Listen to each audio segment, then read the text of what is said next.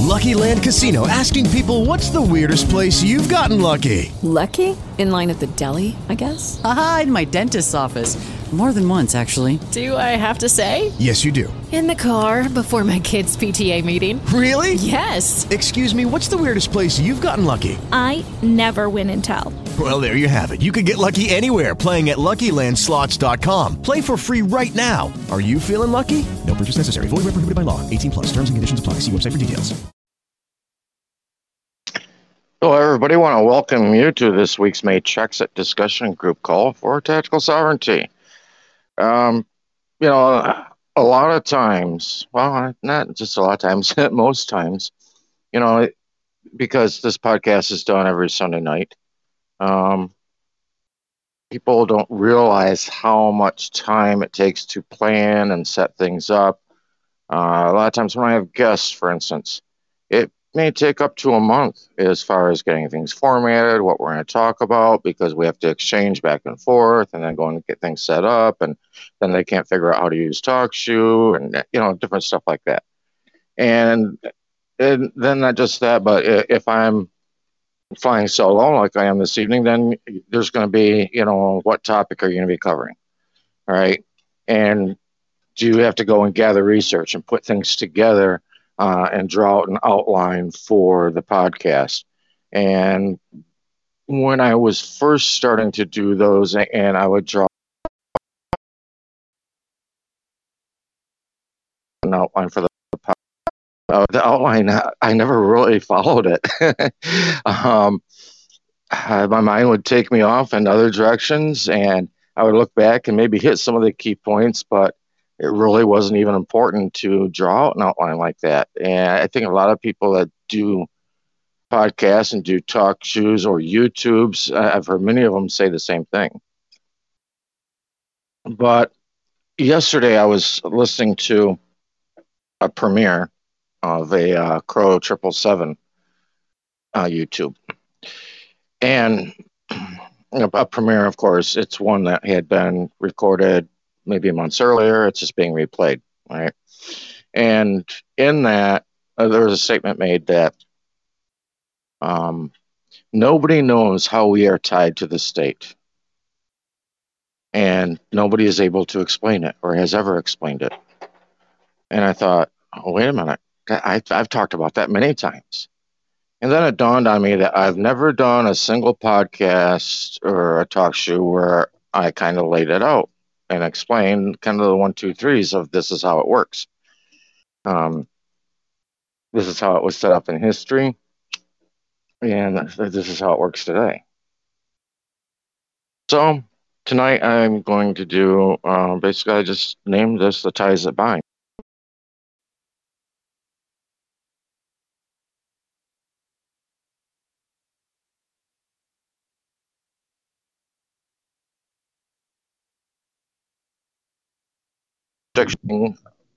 Most people would feel like, well, you're born here, you live here, and therefore, they have jurisdiction over you.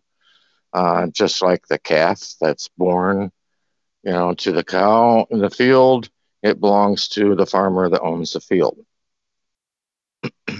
And that is really the old way of thinking.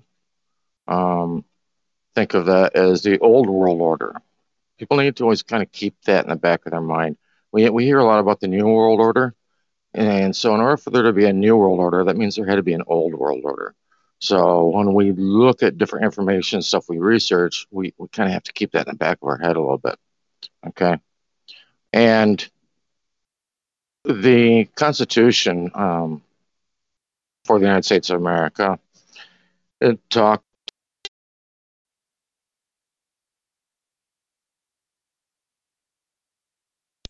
suggesting that, because when you look at that in the Constitution, crimes against the law of nations was capitalized, which means it's not just a general idea, it's something specific. Well, what is a specific thing? This specific thing is actually a book called The Law of Nations. And it is a compilation of law that was put together that has existed from prior to the times of Egypt up to today. And it was all put together in, guess what? Statute form. It's 4 books, basically compiled into one, and it doesn't really have chapters and stuff like that. It's more like statutes. You look at each of the statutes, and which I found pretty fascinating. That came out, I think, just prior, maybe 20, 30 years prior to the Constitution. But anyway, the Constitution referred to it. So that means that the concepts of law nations is built in to the United States of America and into the United States. Because if you read the preamble for the Constitution, the preamble lets you know that this was a compact that was created for the United States of America by the United States. There's 2 different entities right there identified. I think people should pay attention to that. And in the Law Nations, you'll find that when it comes to the relationship, because that's mostly what the Law Nations talks about. It talks about the relationships between different countries, the countries and the people's relationship to the country. Or in the Law Nations, since it's an whole book, it talks about the people's relationship to the state. Okay. And it covers popular sovereignty, which is really how the United States of America, or even the United States, is founded today, because we always hear that they operate by the consent of the governed. All right. What is this consent of the governed? That is popular sovereignty. Popular sovereignty means the sovereignty of all the people has been transferred over to the representatives of the government. You no longer hold individual sovereignty. It has now been handed over. There's a judge, I was reading something that had stated that essentially you give over your power of attorney to whoever your representative is. So you're no longer holding your sovereignty. You're giving that over to the representative of the area where you live, whoever the congressman is, the representative, the senator, whatever the case may be. So how do they have ties that bind us? One of the things I find interesting when I started researching all this is looking at other people's comments and attitudes. And people were saying, well, I didn't ever do anything. I never gave consent. I never gave over jurisdiction, blah, blah, blah, blah, all that kind of stuff, which actually everybody has done, whether they knew it or not.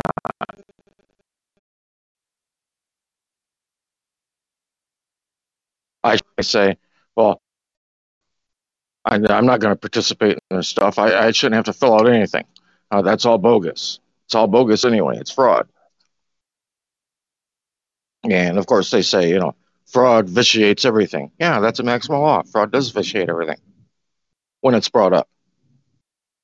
If it's not brought up, then it's accepted. People don't realize that. It stands as law, just like an affidavit. It stands as truth in commerce unless it's rebutted. Same exact situation, right? And for people to say, well, I shouldn't have to do anything. I shouldn't have to do any paperwork or whatever to freaking say adios to the system. It's like, oh, wait a minute. But you did a bunch of paperwork to get into the system. And then they're like, huh? Yeah, you did. Whether it was done by you through power of attorney of your parents when you went into school, or when they requested the Social Security number through the SS5, when you went to get a driver's license and you checked off that box saying, yes, I am a U.S. citizen, which, by the way, there's no definition of a U.S. citizen anywhere. I hate to tell people, I've asked many people, and everybody comes back to me and says, oh, here it is right here.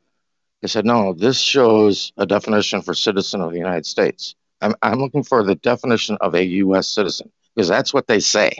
That's what they have in their paperwork. U.S. citizen. Yes, I am a U.S. citizen. Okay, what is a U.S. citizen? That's never defined anywhere. And it's just a total gray area. Okay. And when you get into looking at what the U.S. citizen is, because that's the first tie that binds. Okay. The U.S. citizen is your certificate of live birth. That's the registration of a U.S. citizen. That's the creation of a U.S. citizen. Look into vital statistics, look into their blogs, look into what they say. That's what they say.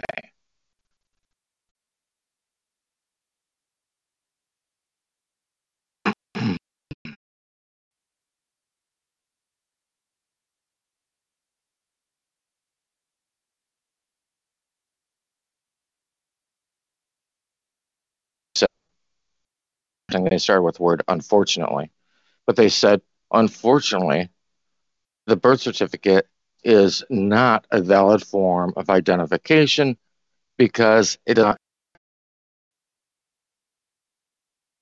evidence of a citizen. That right there tells you all you need to know. That certificate of live birth is the citizen. So you and I are physically not a citizen, but we can have a citizen. We can possess a citizen. That's what it really comes down to. And it's interesting that the system looks at people, and I've heard judges and attorneys mention this, that they look at you and the citizen as one and the same. Well, to me, that's what is it called? Narcolepsy? I mean, uh, worship of the dead or personification. You know, you're combining an artificial entity with a real entity, or a real entity is breathing life into something artificial, rather. And to me, I got a little bit of a problem with that. I mean, that starts creeping into idolatry and different things. And so that's their first step right there is through the citizenship. Um, a certificate of live birth isn't even really supposed to be used for identification. Like I said, they said that it's not a valid form.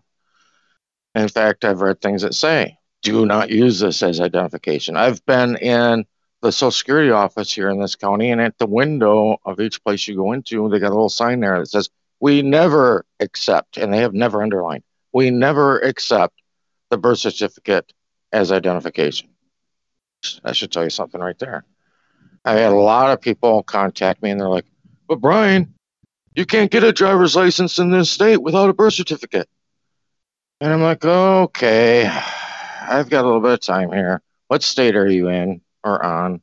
They tell me. I said, let me get back with you in 10 minutes. 10 minutes later, I get back with them and link for their Secretary of State office that lists all the forms of identification that can be used.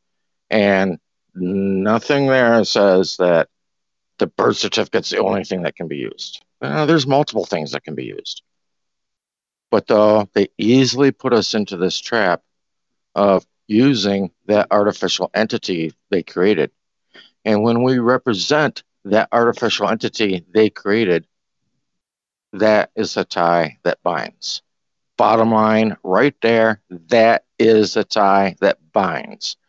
Because what do they have authority over? What do they have jurisdiction over? People have heard me say over and over again, you can't go to your neighbor's house and tell your neighbor's kids what time to go to bed. Why? You didn't create them. They're not yours. You don't have jurisdiction there. You can only tell your own kids what time to go to bed. Okay? Same exact situation. So that's what they did. They know just in contract law, you have authority over your own crap. And so what they do, they created their own crap. They created an artificial entity when you're born with a name that looks very similar to yours. In the video from judicial television, they even talk about how the certificate of birth, or they'll just say birth certificate, is the evidence that an organization was organized. They refer to it as an organization. It isn't quite the case, but that's the terminology they used. But they created an artificial entity right there. And if you are going to represent something that they created, then you're subject to their laws. Just like when I'm at work as a casino dealer, if I'm acting in the capacity of a casino dealer, I am responsible to follow the rules of the casino. If somebody works at Burger King as, a clerk in there, or, flipping burgers, they are responsible for the duties and responsibilities that are laid out in their employee handbook, because that's the capacity they're operating in.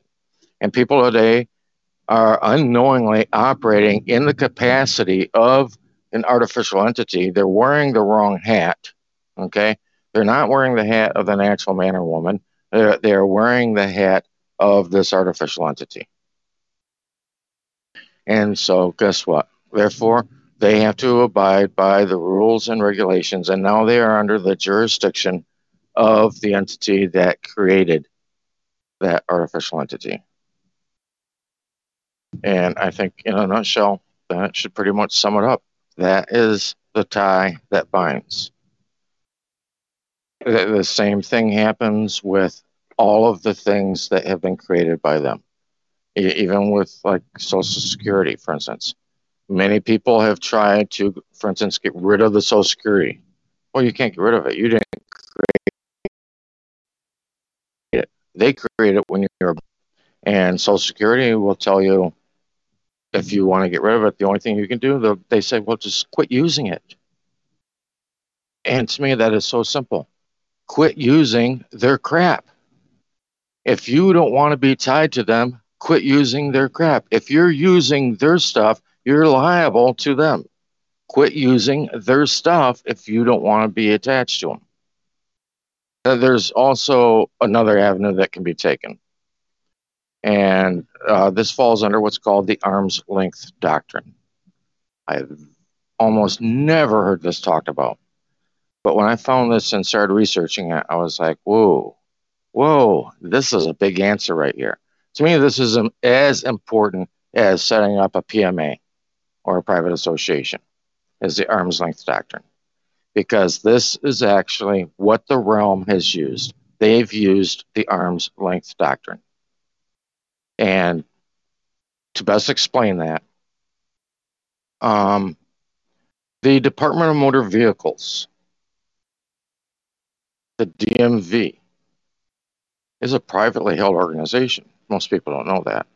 It's actually a private association. It falls under the AAMVA. All of the USA, right? It's private. But most people see it and they think it's government.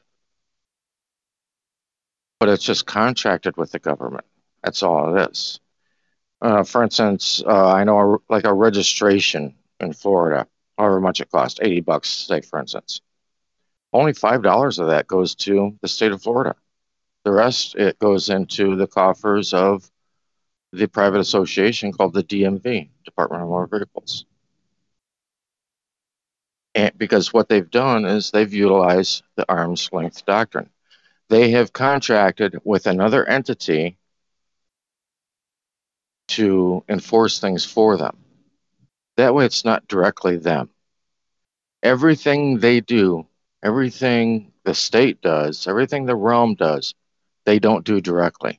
They do it through another entity. That's the arm's length doctrine, which led me in the direction that I utilized. Then fine, I'll utilize the arm's length doctrine. And for that, I use the DBA, doing business as. Oh, you've already created an entity? Okay, well, I'm going to tell you what I'm going to do with this entity. I'm going to take it over, and now I'm going to operate through that entity instead. How about that, guys? And I've had no problem with it.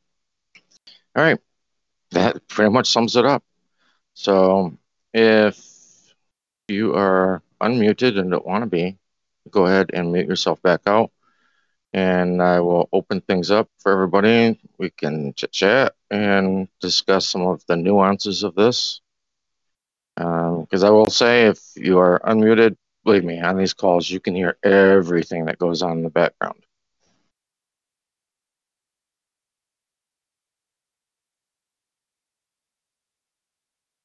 All right. That just unmuted everybody. So even if you had yourself muted, it unmuted you again. Sorry about that. That's just the way this format works. So you can all go and one by one, go and mute yourself back out if you prefer. Anybody has something to bring up? Go for it. Because this is, I believe, probably about one of the most important topics.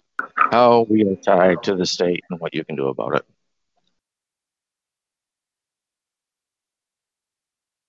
Well, I think we know what to do about it, right? Well, I know what to do about it. I mean, didn't stumble on something and say, oh, I'll go do that. No, I would stumble on something, say, for instance, like the DBA, and I would study it like in depth all day, every day, as if it was a job for 2 or 3 months.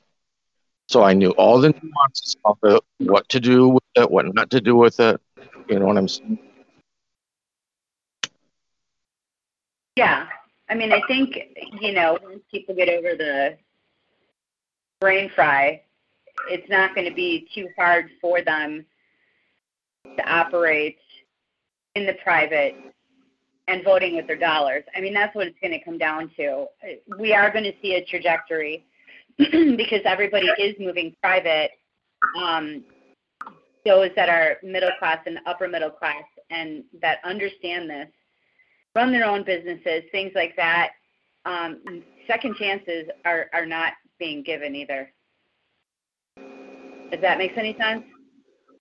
Yeah, I think what we see today, you see, seeing the same thing in India, is they're getting rid.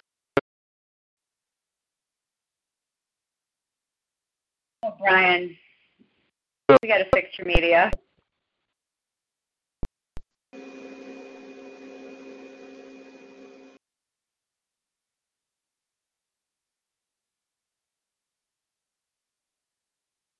I think a lot of what we're seeing today, a lot of the day, they're getting rid of a lot of the middle class and eliminating that, because the upper class have figured out how to operate in the private, and that's the way people are supposed to be working.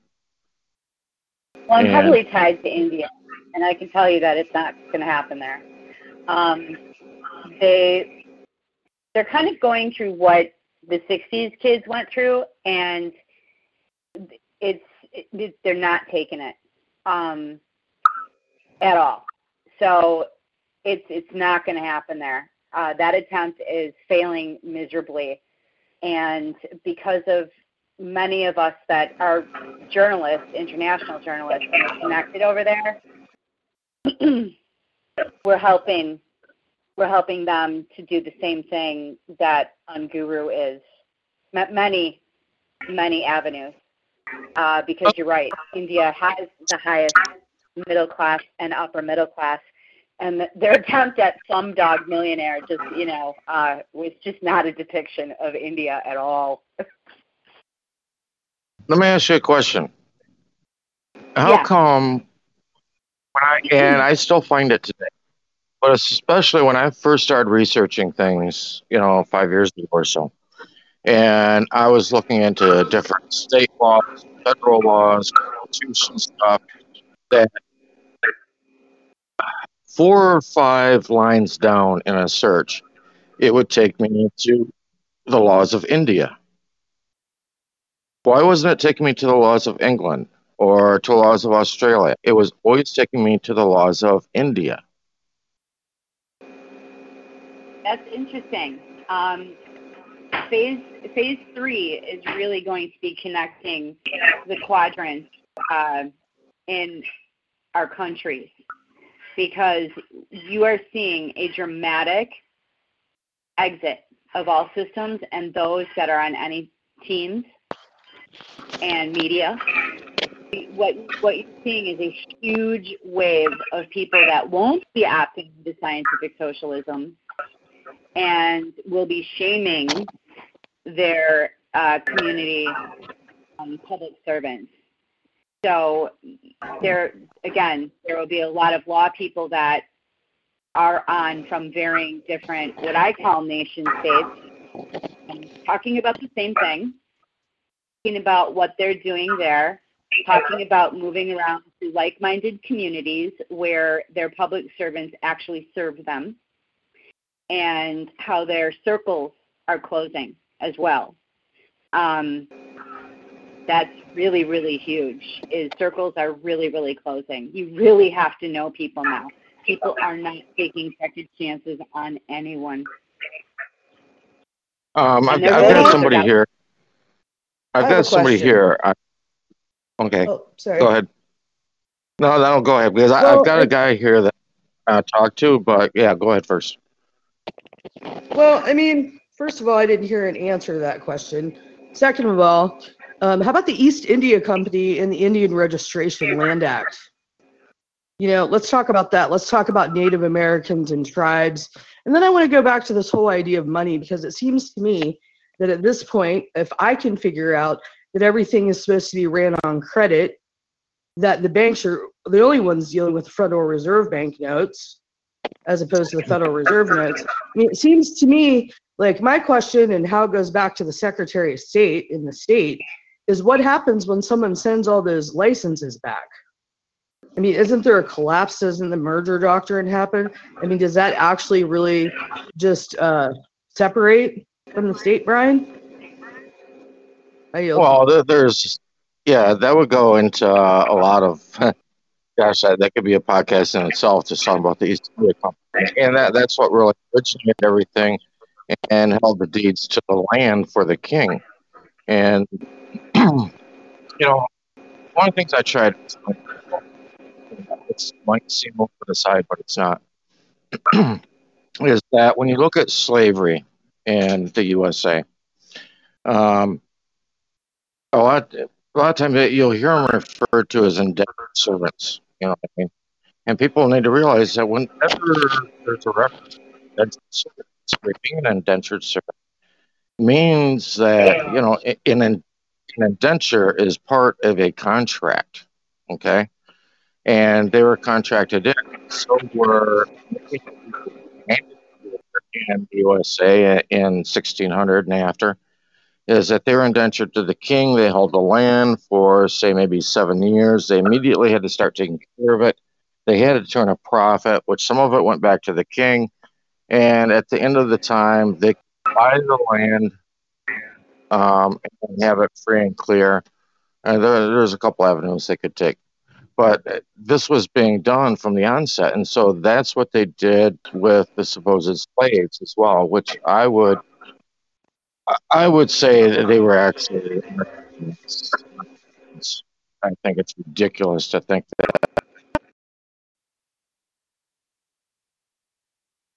you know, the money and credit and all that work, because play how the elite work. They work with credit, because this is a credit-based system. It's not a money of substance backed system, and that's just the way it is. A lot of people right now. Right. I mean, I'm sorry. I was gonna say a lot of people right now are claiming that this whole Great Reset. They don't understand. It's way bigger than they think. It's a change of mindset. It's a change of the way everybody's going to be operating.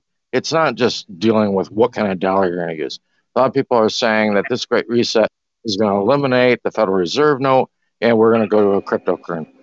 Well, number one, I would say that fact is that over 97% of Federal Reserve note money is handled in credits. It's not handled in physical currency. So technically, you're already on a freaking cryptocurrency. Okay. and strictly to a cryptocurrency and without any physical money, because this economy today depends on fraud and theft and illegal activity. That's what props up everything. There was a talk that Catherine Austin Fitz did a few years ago, and people can find it on YouTube. It's called I think it's called her Red Button speech. Okay. And she was in front of a bunch of bankers, real estate people, and things like that. And she was talking about the economy and how the economy works. And what she asked them, she said, if we could eliminate all fraud, all theft, all illegal activity right now, by coming up and hitting this red button, who is willing to come up and do it? Not one of them would come up and do it, because they know that's what props up all of the pensions in the U.S. economy. So there's no way it could go to a strictly to a cryptocurrency and not have physical money. I made a comment about that in the chat section. Today's world, the third party is not the tax man. It is the insurance agent. Every contract has to be bound by sureties on both sides. This is insurance. That's why Walter Burrian will tell you that, people say the world is run by banks. Walter Burrian says absolutely not. He's been on our podcast before. Walter Burrian says the world is run by insurance, not by the bank. Even though the insurance in the background is run by the banks. But anyway, go ahead, dear. Yeah, it is all insurance. There's a gentleman who wrote Deep State, which is based on insurance, and he's written it as fictional, but it's anything but. It's a bestseller right now, and he will be on UBN, and it's unbelievable. People are psychopathic. They need to just turn towards one another and do exactly what we are standing for. There's enough room for everybody, and that, as far as the economies and how all of the histories work and different nation states or different countries, we'll definitely be finding out about that. But it's too much in the brain. People have to get healthy and turn towards one another now. It's really simple to unrig every dollar. Myself, I'm not going to call it psychopathic, because I don't have a qualification to actually put somebody in that category. There's actually somebody on the call there listening this evening that I would love to hear some input from, if he has a mic available. Pardon the pun. His name is Mike. He's from Tennessee. Are you with us, brother? Yes, I was getting ready to come forward and ask you a question, and I was wanting to ask Keith Little the same question. I was going to direct it to both of you guys. Is that okay? Yeah, absolutely. What's up, brother? Okay. We haven't talked in a couple of months, and I miss our conversations because they're actually. I know. They make me, because we have incredible. If people don't know this, me and Brian Parker have incredible talks. It's just unbelievable, and it's like he reads my mind, and we call it reading the mail. Reading each other's mail. It's just unbelievable. Okay, that's all I can say. So here's my question. All right, I have a car with a regular Tennessee plate on it, and I want to put a private plate on it, and so I know a few avenues to go. One is, if you can pull it out of the DMV's registry, then I can put a private plate on it. And so one way that I've heard is you say that you're taking it out of the country. There's a form you can fill out, say that you're going to sell it to someone in Mexico. Now, then the thing is, you can't be on the road, they're saying, with it. It has to be transported on a rollback or shipped, So they're trying to bar you from putting a private plate on it, see, and, enjoying the fruits right here, okay? So my question is, what is a way that I can do this, pull it out of their registry so I can put, I fully own it then, so it's private, so I can put my own private plate on it. So Keith Little, I'm going to ask you that question first. What kind of answer would you say?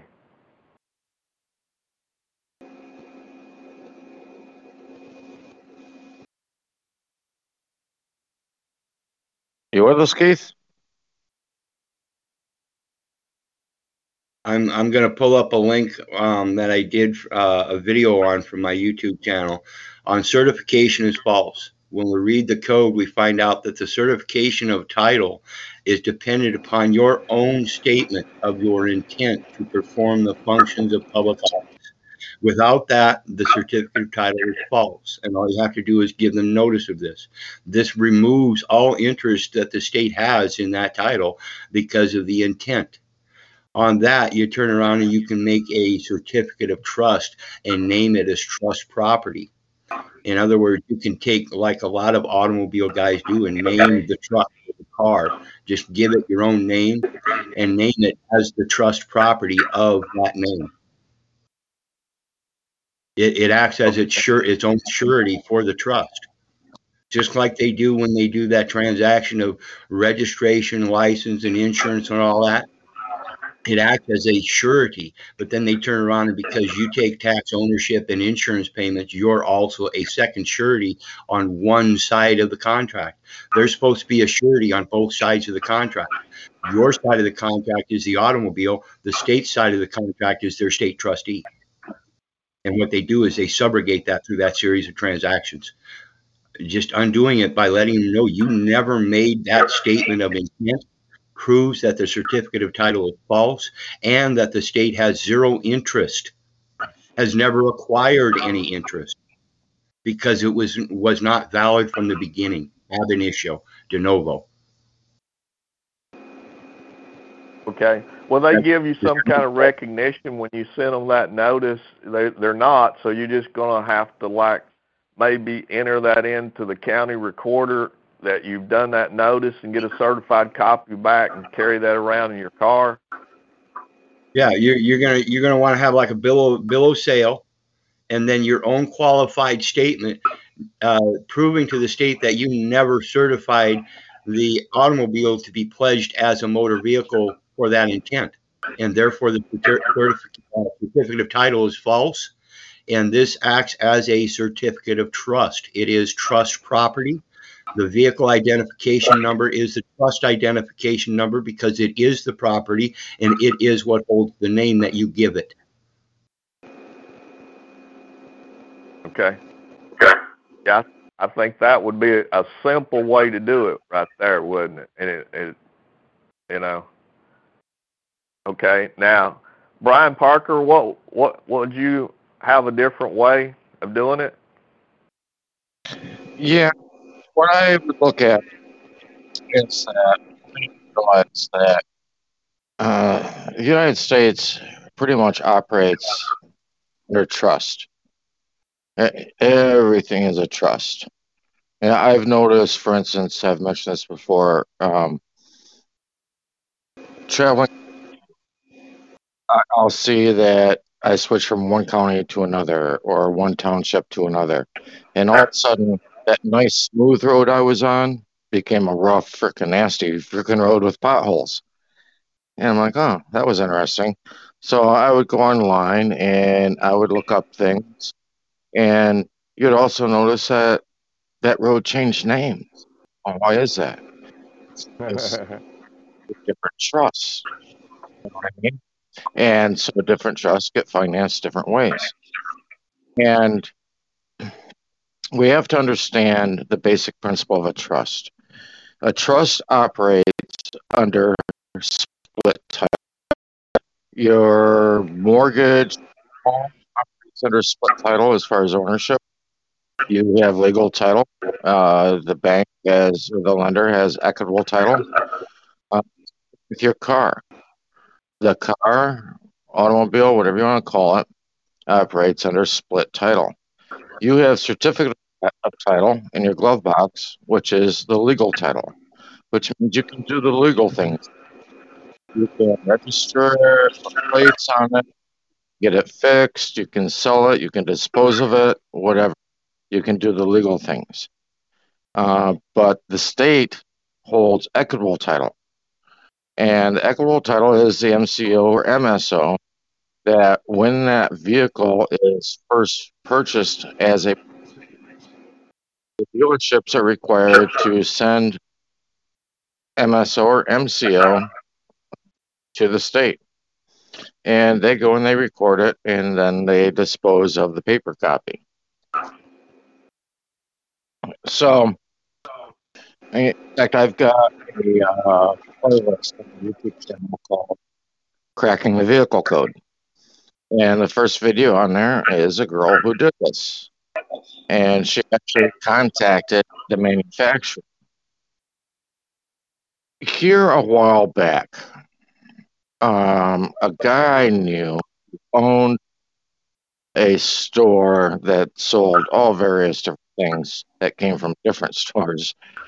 He had gotten a bunch of 10 or 12 of these electric like mopeds. Okay. And somebody had brought one back and got their money back for it. They said it didn't work.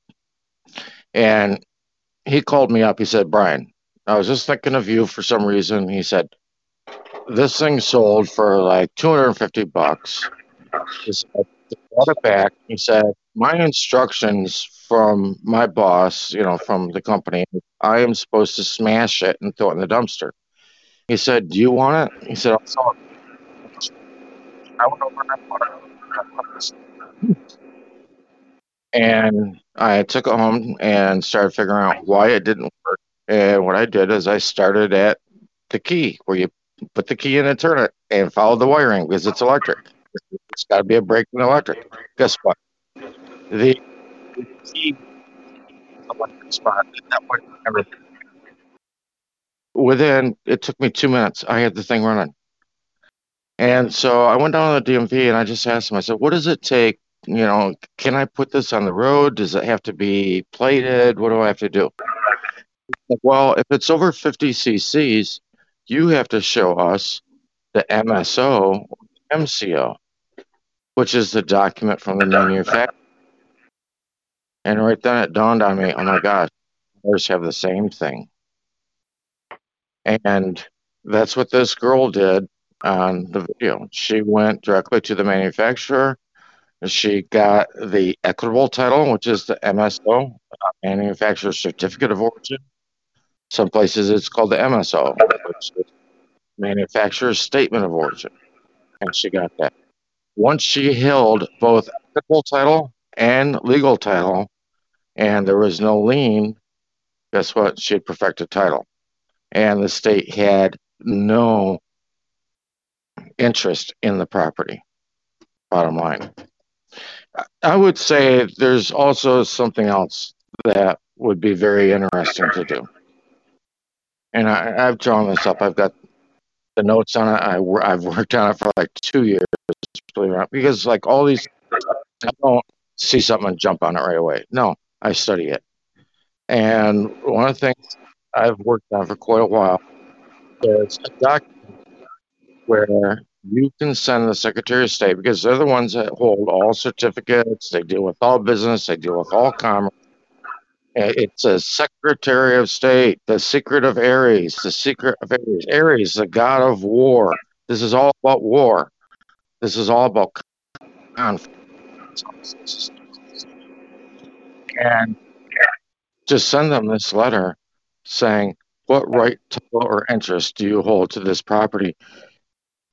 And list the VIN number for your vehicles, list the registration number on the certificate of live birth, list all your property, list your children, your property, list the registration number on their certificate of live birth, list all of that, and ask them, what right, title, or interest do you have on this property? And I think that would be a golden ticket, because you'll probably get a letter back from them that says, we have no right, title, or interest to it. We don't care. Well, guess what? That means anything the state would do to come back and say, oh, you owe this, or oh, we found you. Oh, hold on, wait a second. Your boss, the Secretary of State, says they have no right to have their interest to any of this. So what are you doing? You're going against what the boss says. And that's it. Yep, that is exactly right. Now I'll give you an option that a friend of mine did. Is he did a DBA through Minnesota Secretary of State on his car, and the only trouble with that is it costed $150 for him to do it. But that is clear, it's got his VIN number on it and everything, and he has a private plate on his car, and the police have pulled him over a couple of times, and he shows them the DBA, and they let him go, no problem. So well, you know what, Mike? Even since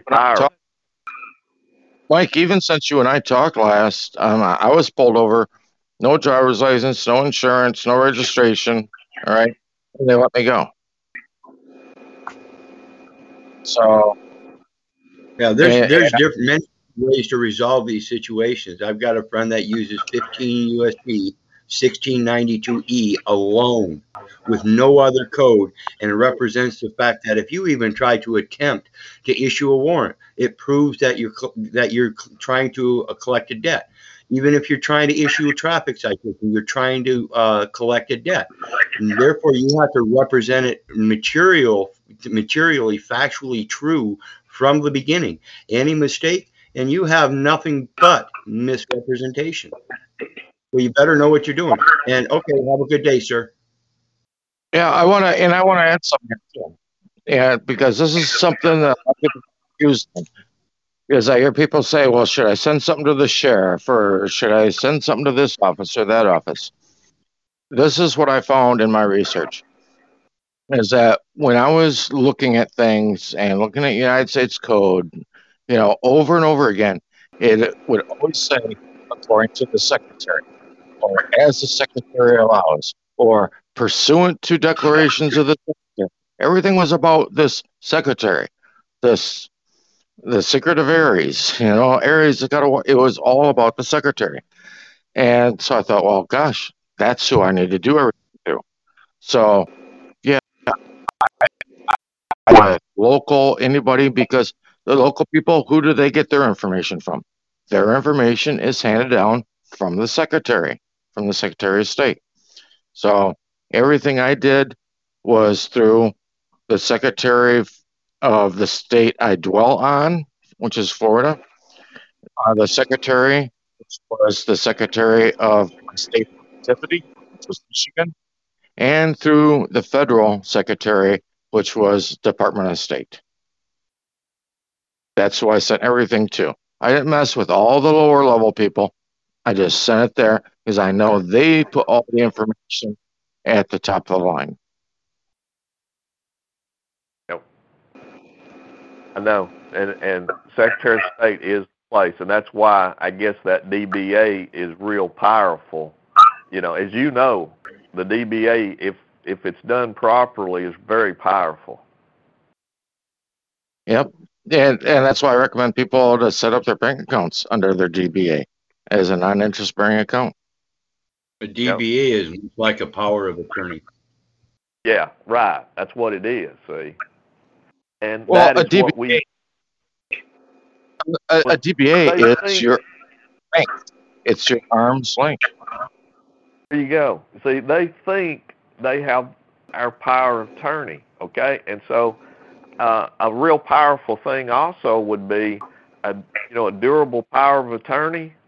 Fill one of those out and have on there what we're talking about, like a form of a DBA on it. Say that we've, rescinded all contracts, these secret contracts, like, when you're carrying around a Federal Reserve note, it carries a secret contract with it, Don't we need to do a durable power of attorney, Brian? Well, that's what I did with my declaration.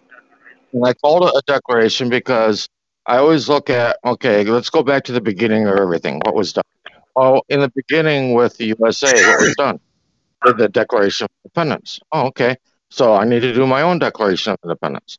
And so my declaration, that's one of the things that I had stated as well, is that any contracts that knowingly or unknowingly,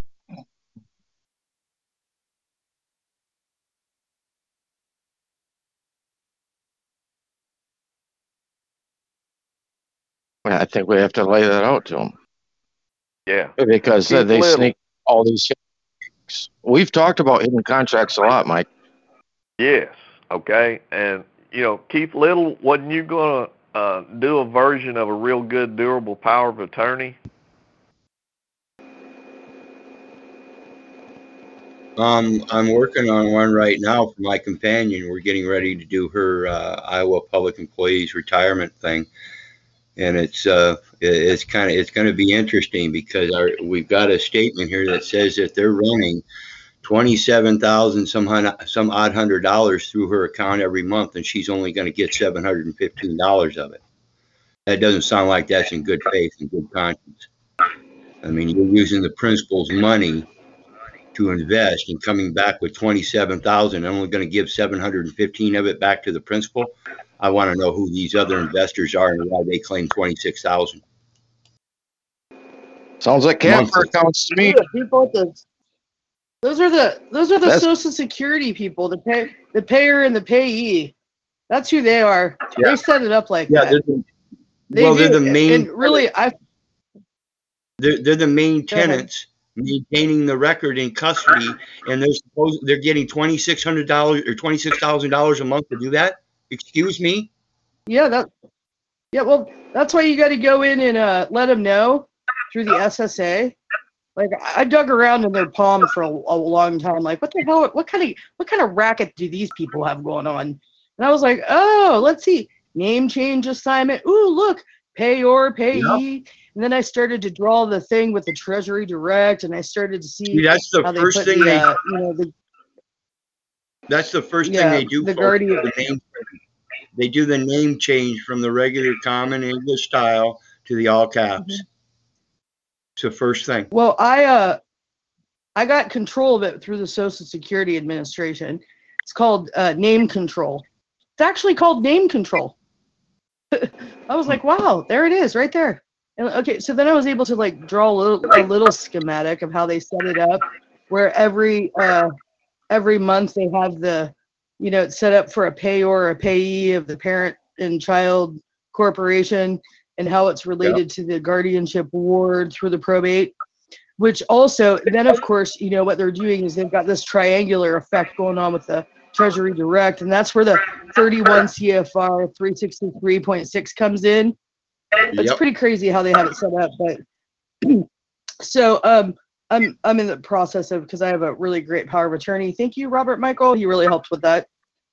Yes, and he's got awesome writing skills for that as well, folks. If you ever want Robert Michael. Hallelujah. Thanks for that, brother. Just like I do you guys too, but I'm just so for me, when I started to realize that, this is actually business. These guys are actually truly doing business.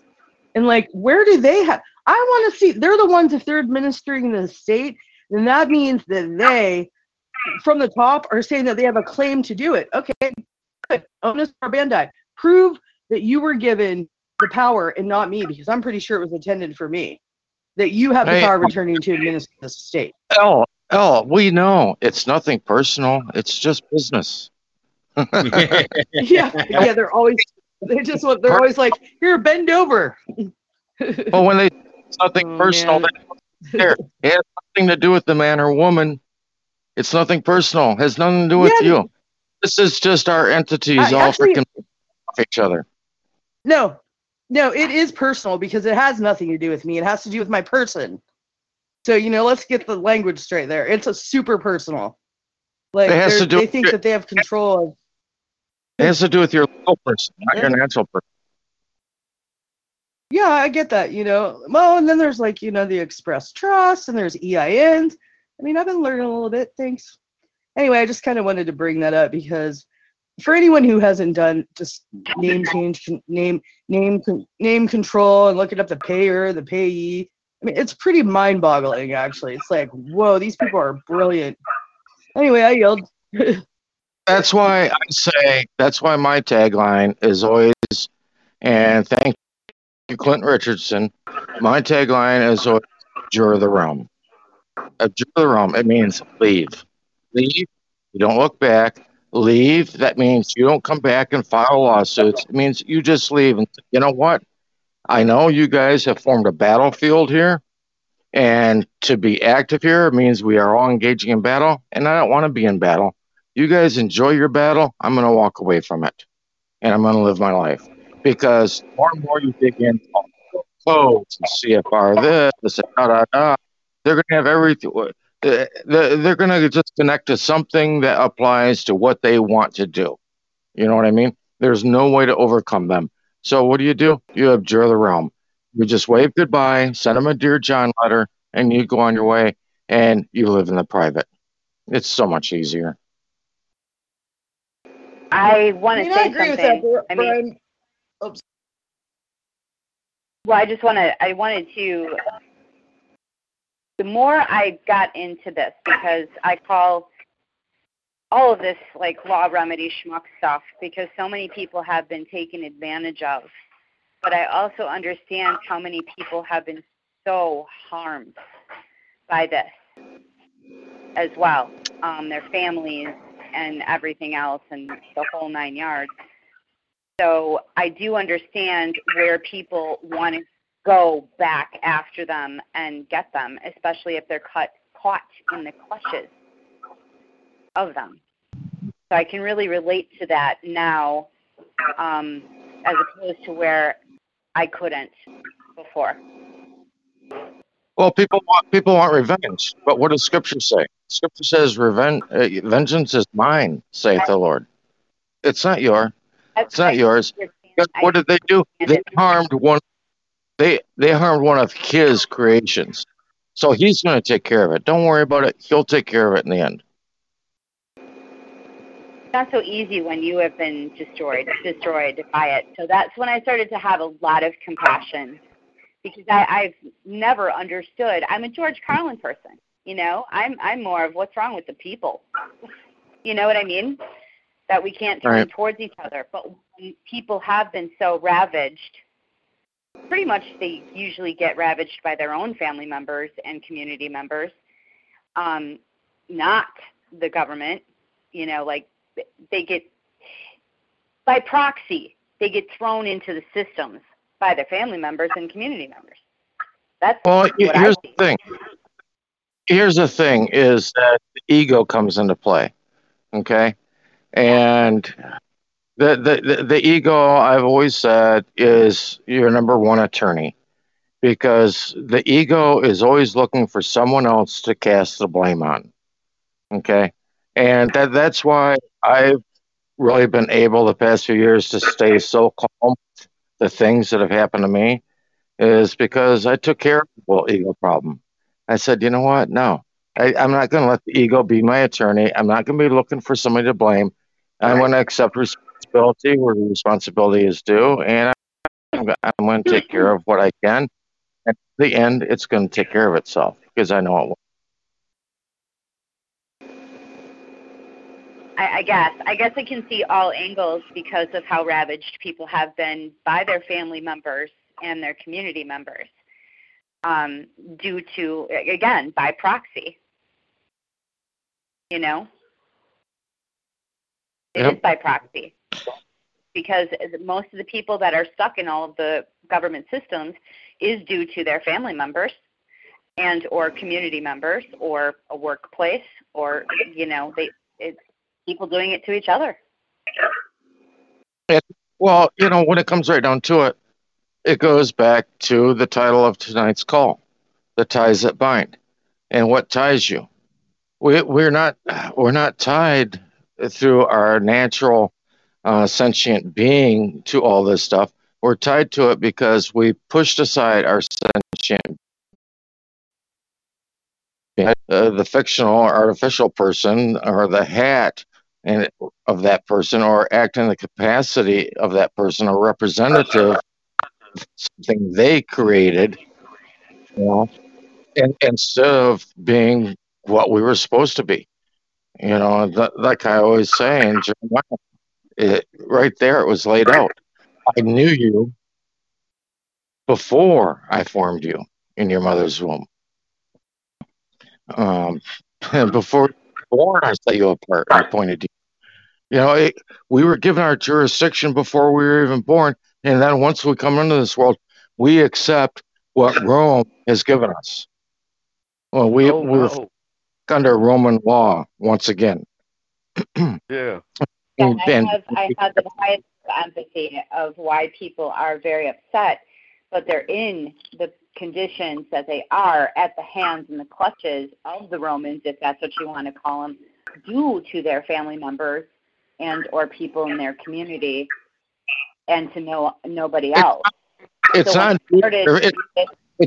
No, it's not due to their family members in the community. It's due to them accepting what their family members in their community tell them instead of thinking critically for themselves. Exactly. Yeah, because, you know, like this killing vaccine, there's people that will take it just because their neighbors have taken it, just to get along, you know, and they're wearing the mask just to get along. Yeah. Well, what if the people before they got on the freaking trains or whatever in Germany said, you know what? No, I'm not going to do what everybody else is doing. I'm not going to do just to get along. No, I'm going to stand up for myself and say this is bullshit. Well, that's not very popular. People don't have backbone nowadays. Okay, they'll just do anything to get along. You know, America's not. It's just under mind control. Well, they had help. The toxins certainly don't help, and we have 1,000 forever chemicals running through us right now. That doesn't help, but you know, it's got to stop. I mean, we have to turn towards one another. That's all, in my opinion. Well, nobody wants to stand up for themselves, and that's one of the things I've said for a very long time that I noticed looking at human behavior is that word no and that word mine was beat out of us when we were 3 or 4 years old. Because when we were 3 or 4 years old, we used to say no. We used to say mine. And guess what? That got taken away from us. There was no more no. There was no more mine, not yours. And until we put that back into our vocabulary again, then yeah, people are just going to do the go along to get along thing. Well, I've noticed, again, when I wasn't trying to say everybody's a psychopath, but I've pretty much, you know, the world has grab and go. What's in it for me? They don't cool their vibrations to elevate one another at all. And they stamp on opportunities because they think they're going to grab the next best thing. Do you know what I'm saying? So I put it back on the people. I put it back on the people, not the evil overlords.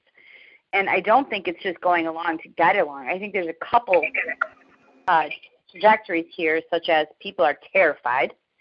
And then the other is just, you know, poisons that are in people that give them any spectrum of grab and go, you know, better than grab and go stuff. Evil exists for the lack of good people doing anything about it. I think you're largely correct in that, because we have to get over this, quit blaming others, and realize that the only way to redemption is seeking forgiveness for our own mistakes while forgiving others for theirs. Again, vengeance is mine, saith the Lord, and our duty is forgiveness. I yield. It is forgiveness, but I think it's also action, because love is in action. You know, and there's so much we can do right around us. The word love is commitment, okay? So you got to commit to doing the right thing. Mm-hmm. And see, people are in their lazy zone. They're not wanting to better themselves. And the TV has taught this, okay? People, like you're saying, want to just grab and go, okay? And they've been taught this. And if you watch that show, Etiology, that came out in 2006, it really shows this, that people have just really given up and they just do whatever to get along. And they've been trained to do this. And people's just got to break the mind control and look at themselves, self-assess, and better themselves. Us on the phone here tonight, on this call, have used self-discipline, and it's changed our world. They're just going to have to start using self-discipline. That's it. It's the key. I think there's categories on that.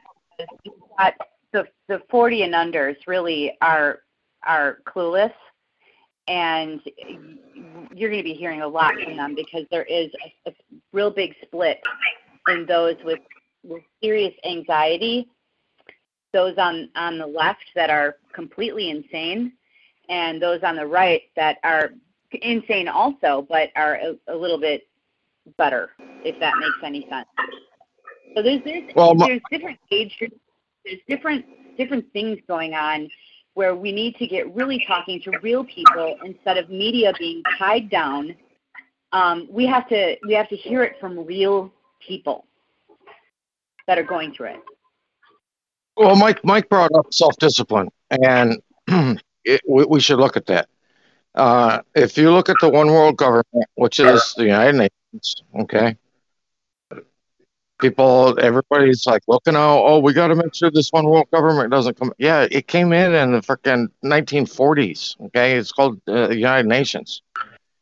And that was one thing and what we came to, that everything we're told is the opposite. We're told Russia is our enemy, we're told. And if you go and look at the United Nations, look who the charter members, the founding members of the United Nations are. It's Russia, China, the United States, England. I mean, come on. They're all in bed together. We're enemies? No, they're not enemies. They're all freaking pulling the same scam on everybody. And you look at the documents of the United Nations, and what do they always accept? They always accept the right of self-determination. That is always held highest. And so that's what you have to exercise, right? Self-determination. Go back to Joshua. As for me and my house, we will serve the Lord. Doesn't matter what everybody else is doing. We're making a choice the for UPU actually came first, Brian. I don't mean to correct you, but the UPU came first. Well, the UPU. They also recognize the right of self-determination. Yeah, that's a separate organization. So when you start talking about servicing and due service of process, I mean, that always comes to mind, especially being a apostle. I'm sorry. So, those are just my 2 thoughts on that. 2 cents. Put it on a stamp, stick it on. Hey, thanks, Al. Yep. Okay. I got one more thing to point out here, and I know you're aware of what I'm getting ready to say, but it's worth mentioning, okay? And I'm going to direct this to Keith Little and you too, Brian Parker, okay? I listened to a gentleman who's real intelligent about 30 days ago, and he said that we have 2 trains of thought, okay? All right, there's what things is and what they should be, okay? That's the 2 trains of thought.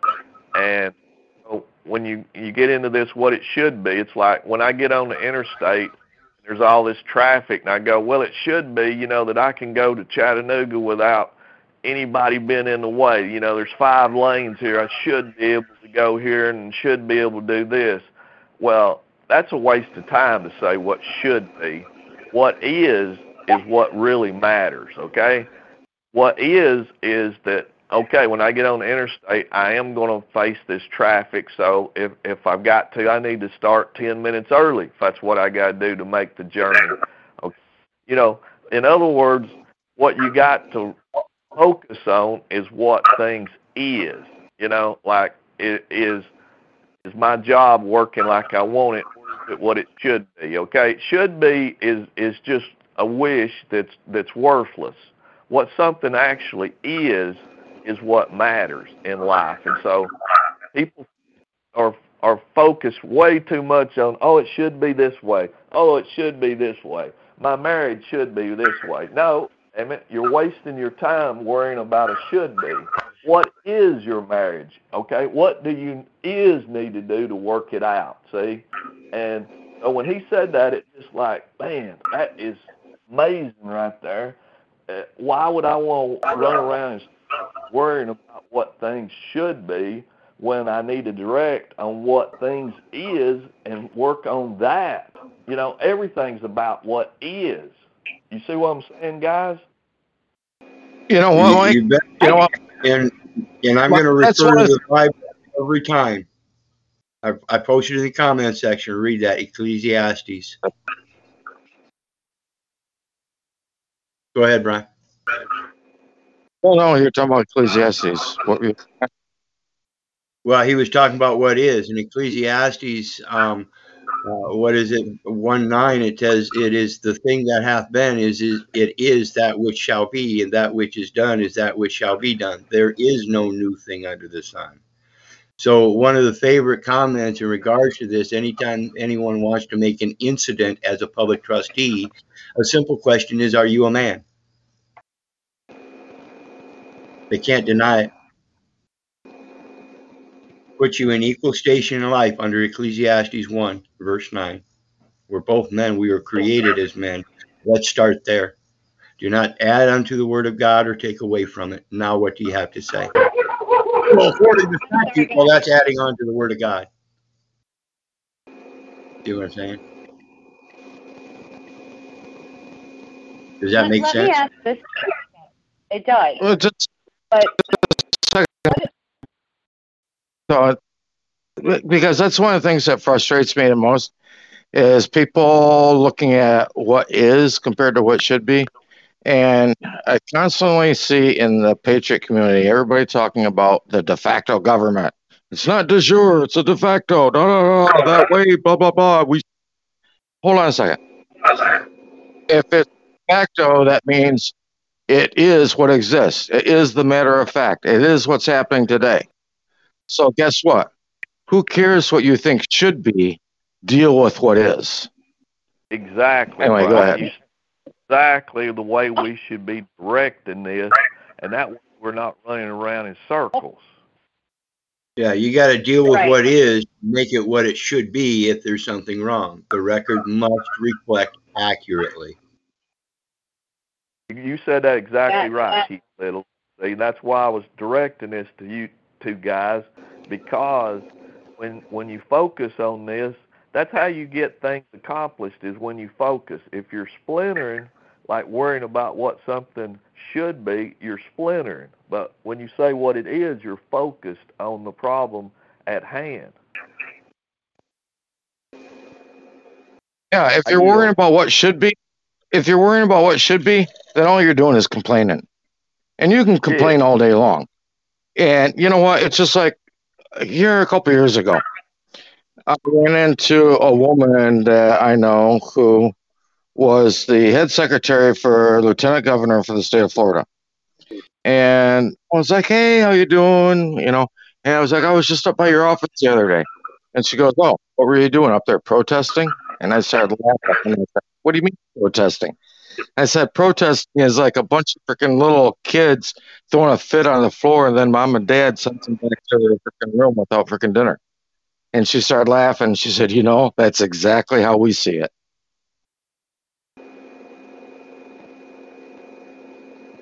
it's pretty maniacal, but I just want to interject. If you suffer the people to be ill-educated or poisoned, and their manners become corrupted from their infancy, and then punish them for those crimes for which their first educations disposed them, what else is to be concluded from this but that you first make them thieves and then punish them?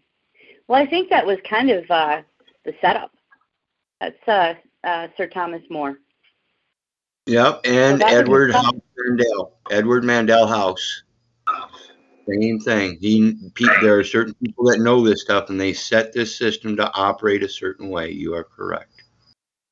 We were taught Well, to here's harm a one another, and with these poisons, people have got to get the toxins out. So I don't know. It's up to us. It's here's a, only us that saves us. a lot of these poisons. Even you look at the jab or the sticker today. Okay, these poisons. Everything is really done under your own consent. It's all voluntary. All these things have all been done voluntary. And this goes back, like I said, to the title of this call, the ties that bind. These ties we have all done voluntarily. You don't have to do them to exist, but they were done anyway. We did them voluntarily. We voluntarily put ourselves into slavery. And so what do you need to do? You need to unvolunteer. You need to abjure the realm. And unvolunteer, even with the poisons that are given you. Pay attention to what you're buying at the grocery store. Read the labels. You know what? Look at the foods in the produce section. I took my mom actually to a natural food store, and we're in the produce section, and she said, "The produce here doesn't look very good. The oranges aren't as big and bright. The cucumbers aren't as large." I said, "Yeah, I know, because they're natural. You don't have the additional shit put into them." I said, "This is what you would have grown if you grew it in your own garden instead of buying it from these big box stores." And that kind of makes I never even thought about that. You know what I mean? And so we are putting all of these poisons into us voluntarily. We are volunteering into the system. It's not being forced on us. We are willingly volunteering into it. We're willing idiots. That's a whole other game, because your organic stores are selling the same thing as your regular stores. But that's a whole ball game that we've got, and there's apps out there and vetted places that you can get chemical-free stuff from. But it's not your whole paycheck, and it's not your. I mean, even in farmers markets, they don't care. If you buy a vending table, you can go into that local grocery store and stick your own rubber band around. I'm talking, this is bad. So, yeah, you got to know where you're getting your food from. This is part of what I'm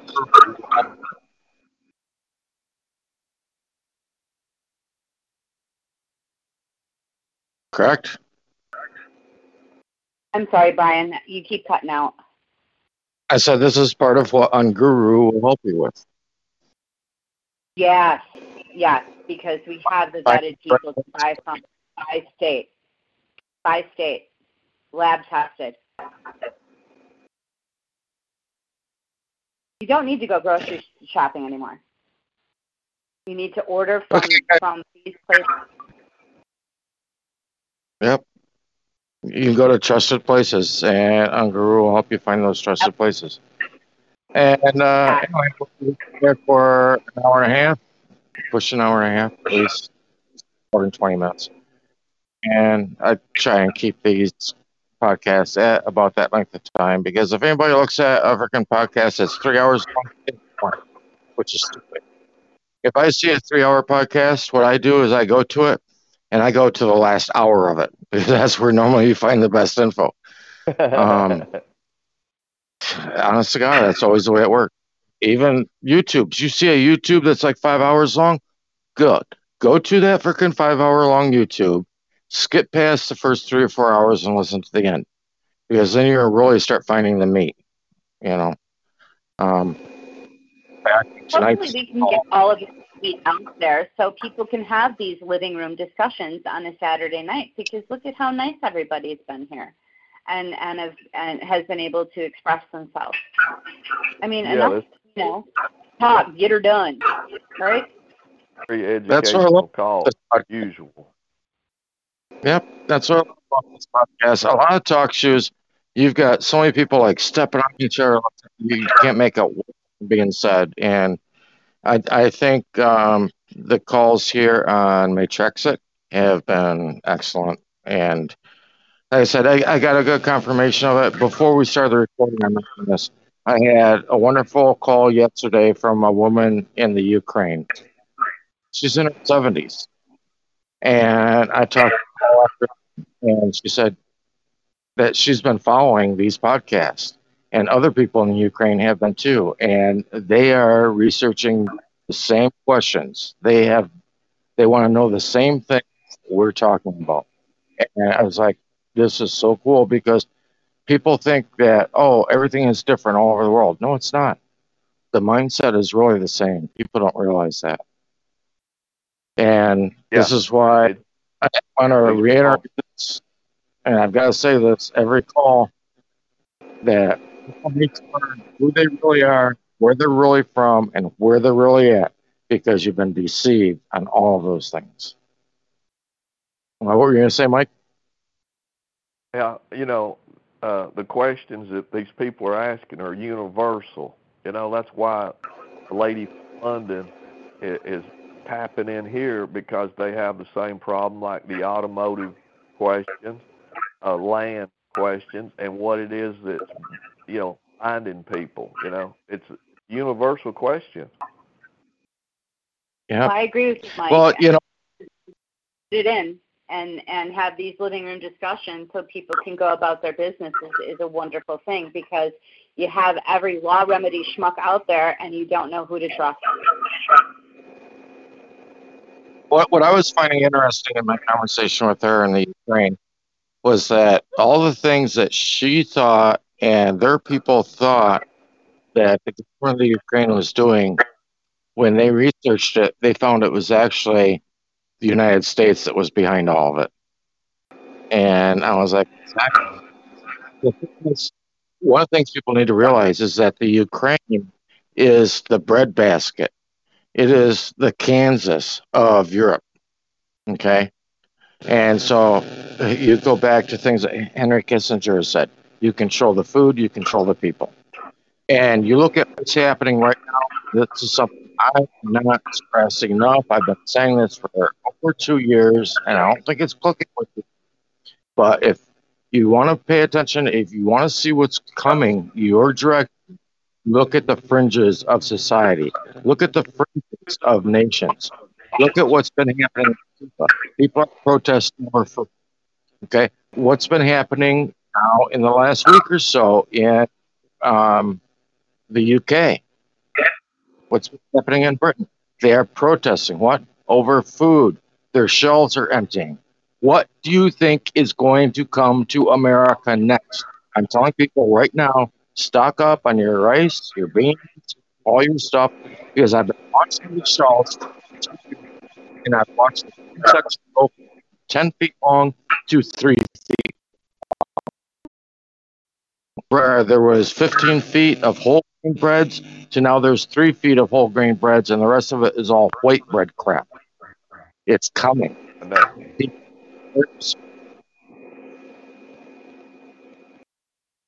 Yeah, Brian, aren't they protesting pretty heavy now in Australia? Like, people have woke up in Australia now. Dude, I saw a video a couple days ago. I think it was Australia, where there was a lineup of people at the grocery store that was over 2 miles long. And I'm not talking about 2 miles long of cars. I'm talking about people standing in line for 2 miles, over 2 miles, waiting to go into the grocery store. How much food do you think is going to be in that grocery store by the time the people at the end of the line get? Yeah, because, see, when I go to the stores here, especially like Walmart, you always will find sections where there's not any food. It's like they're priming people here already about having nothing on the shelves at Walmart. So, they keep it in the back purposely. They're not putting it out. And so people better wake up. There's getting ready to be a food shortage here in America. I've been If you saying go for over 2 years blocks now. ready, yeah, you get your blocks ready. Where I live in West Palm Beach, and then we have a farm winery HOA in Georgia. But where I live in West Palm Beach, our 6-block radius is completely connected, and we did look for the best MRE supplies and things like that. And for the most part, there's a group of us that connect everybody and make sure the elderly are okay and make sure the kids are okay. So we just kind of went under the guise of hurricanes because people are extremely scared. So if everybody took care of their blocks, it goes back to it would be okay. Well, yeah, you have to take care of your neighborhood. I've said that for a long time. You have to take care of your tribe. I mean, that was the problem with the Holy Roman Empire and conquering that was that it was all tribal. That's the problem that generals will tell you with, taking over the Middle East. Is that so much is tribal.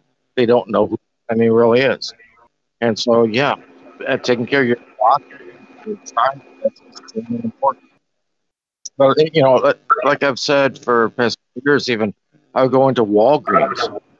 Go into Walgreens and really pay attention. They'll have little sections in the shelves that are closed off with a big piece of cardboard that'll have an advertisement on it. Well, what is that? You're looking at shelf space that's empty because there's this big piece of cardboard over it. And I went and I measured one store here, and I measured that was empty. That is a lot of shelf space to have empty in your retail store. Why was that?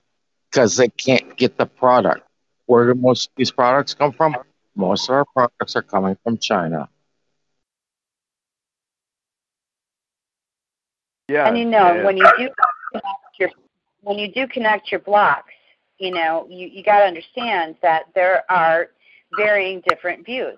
Some are vaccinated, some are not. Stop arguing. Stop arguing. Some are Democrats, some are Republicans. Everybody gets along here. Don't argue over simple stuff. Yeah, and I would say, and let's close this out. We've been here for an hour and a half now. I want to close this out, but keep in mind, if something was to go down, what would you do? What would you have of value? And if something really went down, say food-wise, and people really needed food, because when it comes right down to it, and this is what they've done in North Korea. In North Korea, they figured out that you can keep people from uprising against the government if you keep them hungry. Because what they're going to do is they're going to spend all their time looking for food. Being self-sustained is going to be the important thing. Being alive is going to be the important thing. They're no longer going to be paying attention to what the government's doing. All right? So you look at what's really going to be of value, and it's going to be food. So buy a bunch of freaking $1 bags of red beans or black beans from the dollar store. That's going to be value. That's going to be money. That's what people are going to want. That's going to be what you're going to use in transactions and build a supply of that. Yeah, canned Just food dollars. Yeah, canned food, exactly. But I mean, a bag, a $1 bag of red beans is enough food to feed 3 or 4 people for a couple days. Believe it or not. Yeah, that's the economical way to do it. Like you said, go there to say the dollar store or something, and get a bag of something like that, beans, rice, whatever, That $1 bag of rice or beans would purchase you weapons that they own. It could purchase you a vehicle they own, believe it or not, because they will give up anything just to have food, just to stay alive. Bottom line, that's the way it works. People don't understand what has happened in other different countries over the last freaking few hundred years. That's the way it works. Yeah, I know. And like you were, they tested that in Russia years ago. With the grain shortage. People was a lot of people died because of them restricting the food. Well, I've been watching So the food thing for 4 or 5 years, and I first saw it in Japan. The people in Japan were bitching because they couldn't get whiskey. Now, you look at Japan, for instance, and the Asian, they rely on wheat and barley and grains for anything. No, they eat rice. They use wheat and barley and grains and stuff like that for their whiskey. They weren't able to freaking get the wheat and grains and stuff like that for their whiskey. And so they were bitched. They had a whiskey shortage. When I started seeing that, it's the fringes of society. And oh my God, is this the precursor of what's coming? And I've been watching this step by step. And now, a couple of months ago, I saw, Cuba is uprising. Now, a couple of weeks ago, I see people in Britain and other countries are uprising over food. I'm like going, guess what? It's going to be us.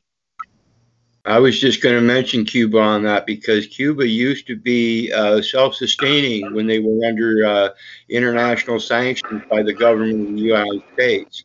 And until Obama released that sanction, what was it, 2002 or something, or 2008 or something, whenever it was, he removed those sanctions.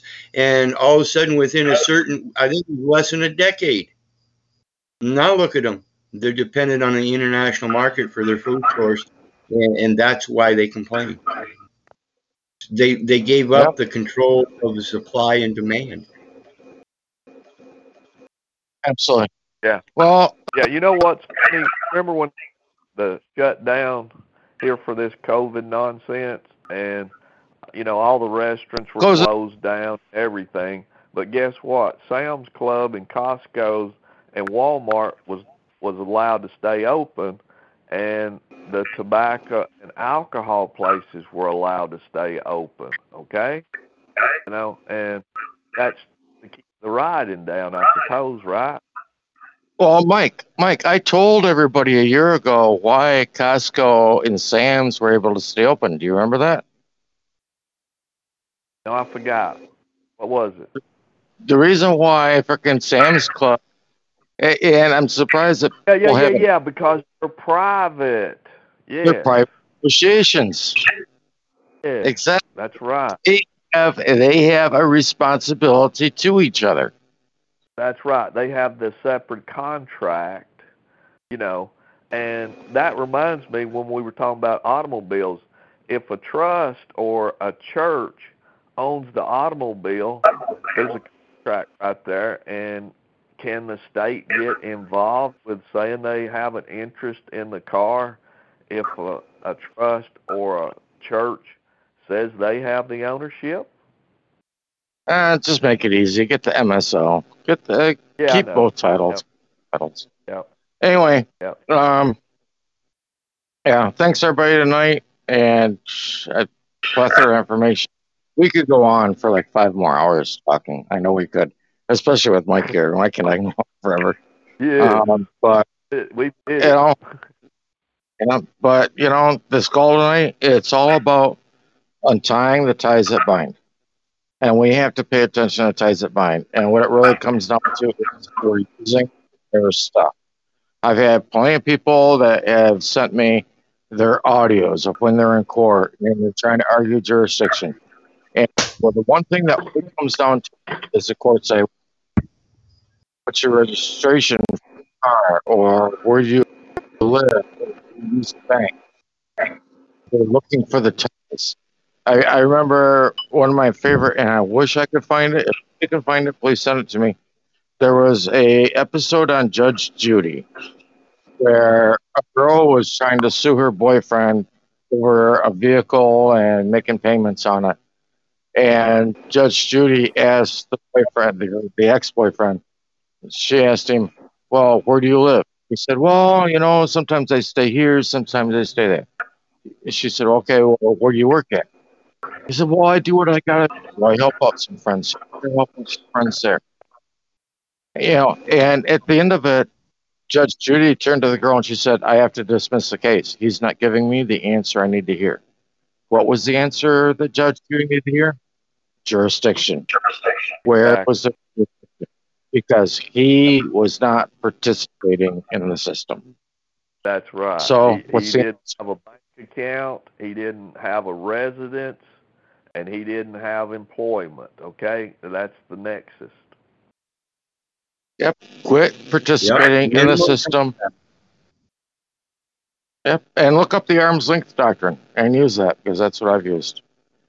All right, guys. Yep. Until next Sunday night, everybody be blessed. Thank you, Keith. Thanks, Mike. Thanks, Brian. Thanks, Keith. Yep. If it weren't for you guys, I wouldn't be doing this. God bless and love you. Good night. See you. Lucky Land Casino, asking people, what's the weirdest place you've gotten lucky? Lucky? In line at the deli, I guess? Aha, in my dentist's office. More than once, actually. Do I have to say? Yes, you do. In the car before my kids' PTA meeting. Really? Yes. Excuse me, what's the weirdest place you've gotten lucky? I never win and tell. Well, there you have it. You can get lucky anywhere, playing at LuckyLandSlots.com. Play for free right now. Are you feeling lucky? No purchase necessary. Void where prohibited by law. 18+. Terms and conditions apply. See website for details.